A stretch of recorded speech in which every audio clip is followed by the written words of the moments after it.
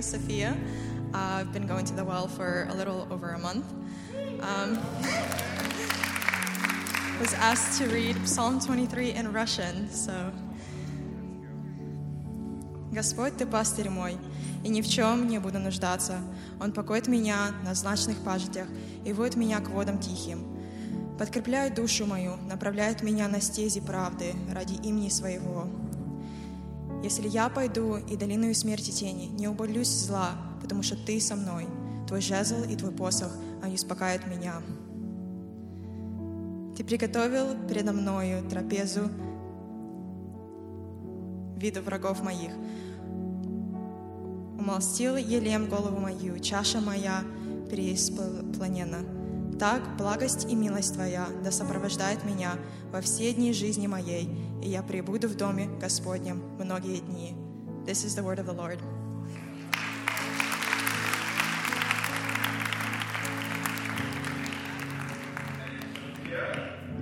Man, love that we are getting to read Psalm 23 in so many different languages. That's the first time I've actually heard scripture read in Russian at all, and so that was really cool. Thank you. What is up, y'all? Man, I'm so excited to be here. My name is Yusuf. I am the not-so-new college director. My wife and I have been here for about 6 months. We moved from Dallas, and yeah, I've gotten to preach at a few guided gatherings in the past, but this is the first time I'm getting to preach in person, and it feels great. So, just a huge blessing to, just get to see your faces and as we dive into God's Word together. So, super excited. Hey, I don't know about y'all. I know about Huli because she kind of mentioned earlier, but my soul too has needed this sermon series. We've been in Psalm 23, just journeying through each verse, really getting an understanding of what it means that the Lord is our shepherd. And the idea is that as tempting as it is to just run right out of the season of COVID and pretend like it never happened, that we would slow down, right? That we would process just what it means for God to be our shepherd in all the ways that shows itself, and that we would gain a deeper understanding of just how much He loves us, how much He cares for us. So today, we've made it to verse 5. So Psalm 23, verse 5a. By A, I mean the first part of verse 5, and it reads this. You prepare a table before me in the presence of my enemies. Today's title is The Lord Our Shepherd, Our Provider, and Our Victor, right? So if you've journeyed from the very first verse, you see that the sheep-shepherd analogy has worked out pretty well, right? The Lord is my shepherd. He leads me beside still waters. He leads me down paths of righteousness. But then you get to verse 5, and He's prepared a table for me. And that's kind of weird because, sheep, they don't sit at tables, right?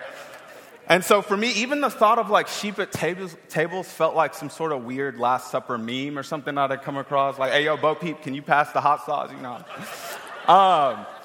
But yeah, and then you realize, okay, not only is there a table prepared before me, but my enemies are also there. And it's like, who invited them? I mean, I didn't. If I'm gonna eat, I'm gonna eat with people I like, right? So what's going on? What's going on here?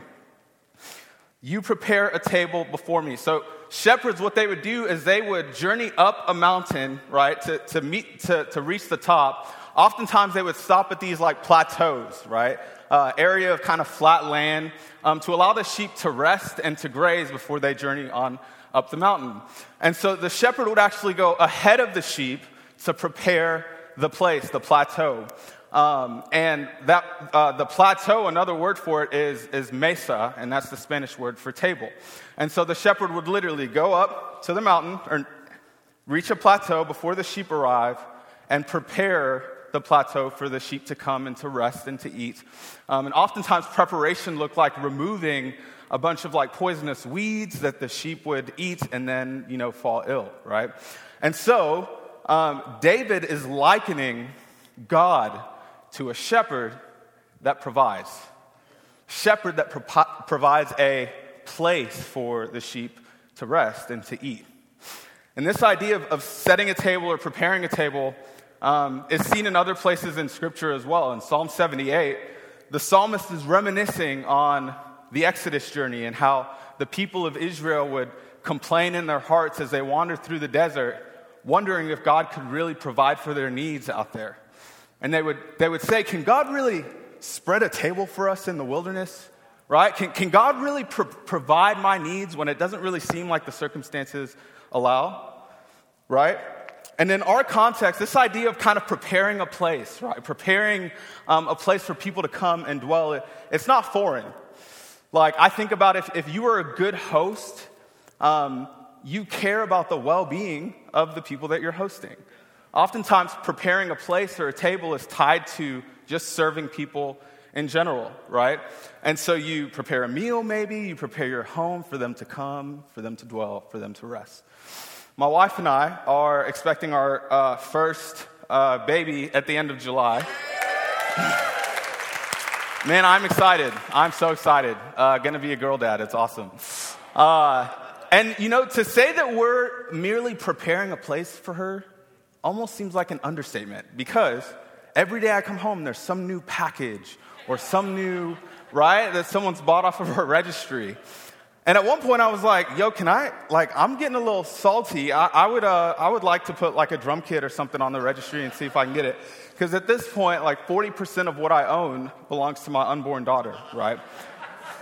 But if you think about it, as I've thought about it, I've grown very thankful, because what people are doing, they're partnering with us to prepare a place for our daughter to come and to dwell and to thrive, right? They're preparing a place for her to be well. They care about her well-being. I think there are a lot of people in our church that actually do this really, really well.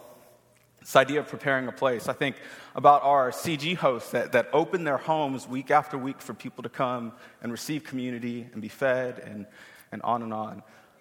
Specifically, I actually think of, people like Katie Rose, actually, who, yeah, absolutely,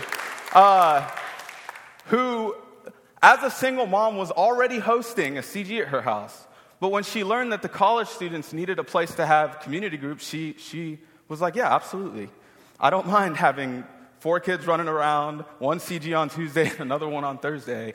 And she served them in that way, and that community group thrived because of her willingness, right, to serve. Another person, I didn't know you'd be sitting right front row, Nick, but I was going to call you out as well, Nick Garza, who's church planting with Juhan at the end of the year, but yet has still helped us lead the setup team, a team that does what? Prepares Westover for people to come, for people to worship. And so God, when he says when David says, God prepares a table for me, right? He's saying that, man, God as a shepherd provides the needs of the sheep. And it's a beautiful thing. Here's my question, though. My question is, how does he know that? Like, how does David know that God is a shepherd that serves the sheep through providing their needs? Is it because he knows the Exodus story? Because he does. He knows that as the people were grumbling in their hearts, is God going to provide for me? That he rained manna and bread down from heaven, right? To sustain them. But yet, I don't think that David is just speaking from memorization of Scripture. I think that David has actually experienced God's provision as he is running from his enemies. Now, what am I talking about? Okay, so 1 Samuel talks about how David is running for his life. He's running from Saul. And as you can imagine, running for your life gets tiring, exhausting. And so he begins to starve. And so he's hungry. And he comes across a priest and he's like, yo, feed me. I need food, right? And the priest is like, yo, I don't have any just regular food that I can give you. The only food I have available to me, you're not allowed to eat. It's this holy bread that is to be present in the tabernacle, the very dwelling place of God. The holy bread is to be there at all times, and only priests are allowed to eat it. And I think, and then you read a little further and you realize that the priest actually ends up giving David some of this holy bread. And that's a huge deal that would happen, like huge. And I feel like to really get a sense of just how big of a deal that is, I want us to take a quick little virtual tour through the tabernacle itself, okay? So I've got like an overview of the tabernacle. It's the dwelling place of God. And I want you to focus, so there's a lot going on. I want you to focus just on the bottom couple words there, right? The tabernacle is split into three parts. You have the outer court, you have the holy place, which only priests were allowed to go into, and then you have the most holy place, which only the high priest could go into once a year. So the holy place, the most holy place, is where the Ark of the Covenant, the very presence of God, dwelled. And you'll see that there's a separation between the most holy place and the holy place. So as a priest, if you were to walk in from the outer court into the holy place, this is what you would see. Okay, you'd see a few things, but I want us to focus on two things. One, notice the veil in the back. There is a veil that separates the most holy place from the holy place. No one's allowed back there. Only the high priest once a year. But then I want you to focus your attention to the right. You see a table with some bread on it. So, this table, when God instructs the Israelites to build the tabernacle, he includes instructions on everything that needs to be included in the tabernacle, the dimensions, and he tells them how to build everything. And in Leviticus chapter 24, verse 5 and 6, he tells them that they need to build this table. It's called the table of the showbread, and that there must be at all times 12 loaves. And what would happen is every Sabbath, the priests would come in and prepare the table. They would remove the old loaves and put a fresh batch there. And the priests, they represented Israel. They were called to eat the old batch as acknowledgement that God is their provider, that God is their sustainer, right? And so this table of the showbread, the fact that David was allowed to eat this bread was unlawful. It wasn't allowed. Only the priests had to do a whole cleansing ritual before they could even enter the holy place. And yet, David says that you prepared a table for me in the presence of my enemies, right? David is speaking from experience that as he's running for his life, God in his mercy sustains him. So when he says God is a provider, he's speaking from experience. What about us? What about us? I know for me in college, I had a friend of a different religion, and he would always say this thing, man, God provides, God provides, God provides. Or no, that's not what he would say. He would say, God is gracious. God is gracious. And I'd be like, yo, what grace is this guy talking about? Because as a Christian, my God has shown me grace, right? I mean, Jesus Christ, the very Son of God, becoming a human being, dying on a cross so that I may have his righteousness. There is no definition of grace that outmatches that one. And so when he's like, my God is gracious, I'm like, well, what has your God done for you? Like, nothing in his religion states that his God has ever done anything like that for you. So I came to a conclusion. I came to the conclusion that my friend does not actually believe that God is gracious. He just says it because it's the religious thing to say. God is gracious. God is gracious. And as I kind of come to this judgment on my friend, the Lord convicts me, like, first of all, don't judge your friend. Second of all, you do the same thing. That when you say that God provides, you don't actually mean it. What you mean is that you provide. And he was right, as God often is, right? Because in college, I had a dope engineering internship going into my senior year. And I was balling, y'all. This company was known for paying their interns really, really well. And so I was able to pay some of my rent. I was able to pay for some of I was balling. I could have got some of Juhan's J's. Like, I was balling. And I had actually just started dating my very first girlfriend. And we would go on dates every week. And guess who paid for them? I was balling, y'all. Until I get a phone call that lets me know,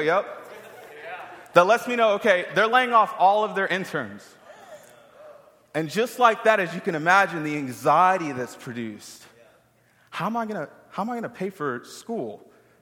How am I gonna pay for rent? Right? Is my girlfriend gonna leave me now that I'm broke and don't have any money? Right? Yes. Yeah. And the story there ends well. We got married. We're having a baby. It's great, right? But still, God revealed to me in that moment that when I said that God provided for me, I didn't actually believe it. And so I kid you not, for 8 months straight, every month the Lord would provide my rent somehow, some way. I'm not even kidding. I got into a car accident where I was rear-ended, and their insurance company was like, hey, here's $600. And I looked at my bumper that's barely warped, and I was like, you just paid rent this month. Thank you. This is God providing for me. So that when I say, okay, God provides, I'm not just saying what I know Christians want to hear. I can actually believe it, right? So what about you? When you say that God provides for you, are you speaking from experience or are you speaking Christianese? Right? Like the meal that you ate last night or this morning coming into church. Did you just kind of, with your own resources, you just provided this meal for yourself? Or can you say that God, in His mercy, provided you physical sustenance for your body because He's a provider and everything that you have comes from Him? Can you say that from experience? Or the money that you may or may not have tithed in our giving time today. Can you say that man, God in His provision has given me His grace and blessing to accumulate these resources that He calls me to steward. And so that I steward them well. Why? Because I know that God is my provider. Or did you? You got a degree, you went to school, you got a job, and now you're pulling yourself up by your bootstraps and you are providing for yourself. Which one is it? Right? Because the Bible tells us that the very breath in our lungs is a gift from the Lord. That when we inhale and exhale, that's evidence of God's provision. So what about you? Can you speak from experience? Can you speak from experience when you say that God is your provider? And I think the call here as we journey on throughout the rest of this verse is that we would believe what we say about God. Right? That we would believe what we say about God. So David says, you prepare for me a table in the presence of my enemies. Quick question, who is David's enemy? Like, y'all can talk back. Who's David's enemy? Saul? Okay, so, and I would say that that's correct, but in case you don't know how the story ends, Saul doesn't end up killing David. But David dies anyways. Saul doesn't kill David. You know what does? Natural causes. Natural causes. So I would say that even though Saul was David's enemy, and he could outrun Saul, there was an even greater enemy than Saul that David couldn't outrun. Death is the enemy that none of us can outrun. Death is the enemy that none of us can outrun. So your enemy isn't your boss, the boss you don't like. Your enemy is not the coworker that talks crap about you, or that you talk crap about them. Your enemy is not a political party or a political candidate, right? Your enemy is your sin and the physical and spiritual decay that you experience because of it. That is the greater enemy. Ashley's grandpa passed away a couple weeks ago at 91. And nothing crazy. No malicious illness. No unfair or untimely circumstance like a car accident, right? His heart just stopped. No pain. Just gone. He died how most of us say we want to die. Like, how do you want to die? No pain, in my sleep, just gone, right? An ideal circumstance for an inevitable outcome. And yet, at his funeral, as I stare at his casket and realize that Ashley's grandpa's lifeless body lay in it, I could not get over this fresh sense of the hopelessness of the reality of death, y'all. That we are all going to die. And the process of death begins the moment you're born. Death is an enemy we cannot outrun. And yet, I would even argue that the greatest enemy to mankind isn't just physical death.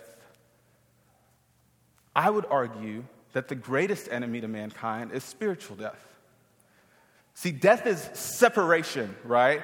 When you die physically, physical death is the separation of the soul from the body, but spiritual death is the separation of the soul from God, right? And so in the Garden of Eden, when God tells Adam and Eve, listen to me, I love you, I must tell you that the day that you decide to go against me, to rebel against the very source of life, the very source of your life, the moment you decide to rebel against me, the moment you decide to cut me out of the equation, to say that you want to do life on your own terms, that's the day you will what? Surely die. And when they sinned, when they ate that apple, did they die physically? No. They would eventually as a result. But as God takes them and banishes them from the garden, away from his presence, they do die. Spiritually, separate from the very source of their life, separate from God. And if you think about the tabernacle, that veil that we saw is the physical representation of spiritual death. Separation. That your sin separates your soul from me. And so when David says, you prepare for me a table in the presence of my enemies, every week when the priests go in and prepare the table of the showbread, in a way they're preparing this table in the presence of humanity's greatest enemy. The veil, separation from God. And yet what's amazing and what's crazy is that this table of the showbread doesn't just symbolize providence, that God is the sustainer and provider for Israel, because that's what it was meant to symbolize for them. But in that same table, in the very instructions that God gives the priests on how to make the table, how to make the bread, how many pieces of bread they should have on the table, in those same instructions contains a foreshadowing of how God plans to conquer humanity's greatest enemy, the veil, separation. It's a foreshadowing of how God plans to reconcile humanity to himself by tearing that veil. And that foreshadowing is seen in Leviticus 24:5, in that word loaf. You shall take fine flour. He tells them how to make it. And he tells them that it all needs to be in each loaf. Now, that word loaf or bread appears all throughout the Bible, right? Israelites love bread. And most of the time in the Hebrew, the word for bread means bread. The word for loaf means bread. But here, the Hebrew root word here is halal. And it means to pierce or to wound. It's the same word in the Hebrew in Isaiah 53:5, where it says, but he was pierced for our transgressions. He was crushed for our iniquities. Upon him was the chastisement that brought us peace. And with his wounds, we are healed. Are y'all seeing this? Right? Like, this isn't just about David. You prepare for me a table in the presence of my enemies. You provided for me my hunger. You provided it when it was unlawful. Your grace and your mercy, you allowed me to be sustained as I was running from my enemies. It's not just about that, even though that's true. When the priests would come in and prepare this table every week and eat the old batch of bread as a physical reminder that God is their provider, that God is their sustainer for the nation of Israel. It's about that, but it's not just about that. In all of this, God is showing how he plans to conquer the veil. humanity's number one enemy, spiritual separation, and that he's going to do it through piercing his son, through allowing his son to be crushed for our iniquities. And we see 700 years later, this happens. This verse in Isaiah happens as Jesus is led up this hill to Golgotha, but not as a shepherd that's going to clear the way and remove all the poisonous weeds so the sheep don't feed on it, but as a shepherd that knows the only way to truly remove the poison is to become a sheep and to drink it himself. And to drink it himself. And we see that Jesus is crucified. He's pierced in his side. And as this happens, we see what happened. We see John 6 come to life. John 6, where Jesus is talking about how he's the bread of life. Truly, truly, I say to you, whoever believes has eternal life. I am the bread of life. Your fathers ate the manna in the wilderness, and they died. This is the bread that comes down from heaven, so that one may eat of it and not die. I am the living bread that comes down from heaven. If anyone eats of this bread, he will live forever. And the bread that I will give for my life, for the life of the world, is my flesh. And the moment that he died, humanity's greatest enemy, spiritual separation from God, represented by the veil, tears in half, signifying that God has won. God has conquered our greatest enemy. That we now have full reconciliation with the Father. That not only did he prepare a table to foreshadow how he plans to conquer the enemy of spiritual death, that if you put your faith in Christ, that same presence that was in the most holy place now takes habitance in you. Now lives and dwells in you. You have full access as children of God because Christ is our victor. Christ has provided not only our physical needs, but our greatest spiritual needs. And so even when we die physically, we never die. Like, you may be in the lowest valley. I don't know what's happened as you've come in here, because life is hard. And so you may be going through it, the lowest of the low. And yet, you'll never die. Christ is your victor. Prognosis says you have 6 months to live. You'll never die. Christ is your victor. As I look into, as I stare at the casket of Ashley's grandpa, and I realize that a lifeless body lay inside, I know that if he knew Jesus like we thought he did, when his eyes closed for the last time, he didn't die. He became more alive than you or I can imagine on this side of eternity. And what's amazing about God is that this idea of him preparing a table for us, meeting our needs, defeating our greatest spiritual enemy, he doesn't stop there. That as children of God, we are now lifted to a place of honor when we die. That Jesus literally tells his disciples, like, bro, it gets better. I'm going to heaven to prepare a place for you there. He goes to prepare a place for us that as his children, we may dwell with him forever. Praise him. Praise God that he would provide for us and defeat our greatest spiritual enemy. So honestly, as we kind of just come to a close, I want us to, as we are reading the Psalms this week in our quiet time, that we would go line by line, that we would ask the Lord, God, show me how I've experienced this, that you are my comforter, not just because I read it in a text. I can proclaim truths, but you don't just want me to proclaim truths from head knowledge, you want me to experience it. As we come across verse 5a, you prepare for me a table in the presence of my enemies.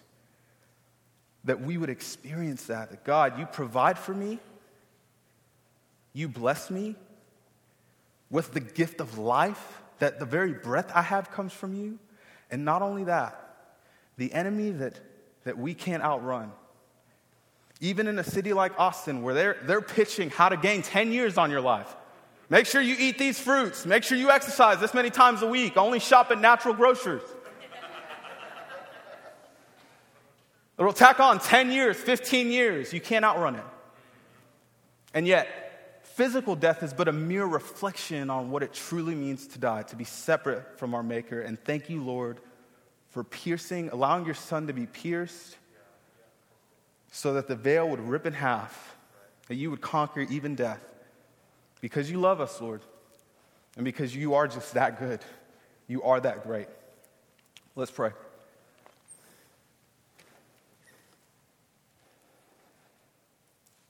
Father, thank you.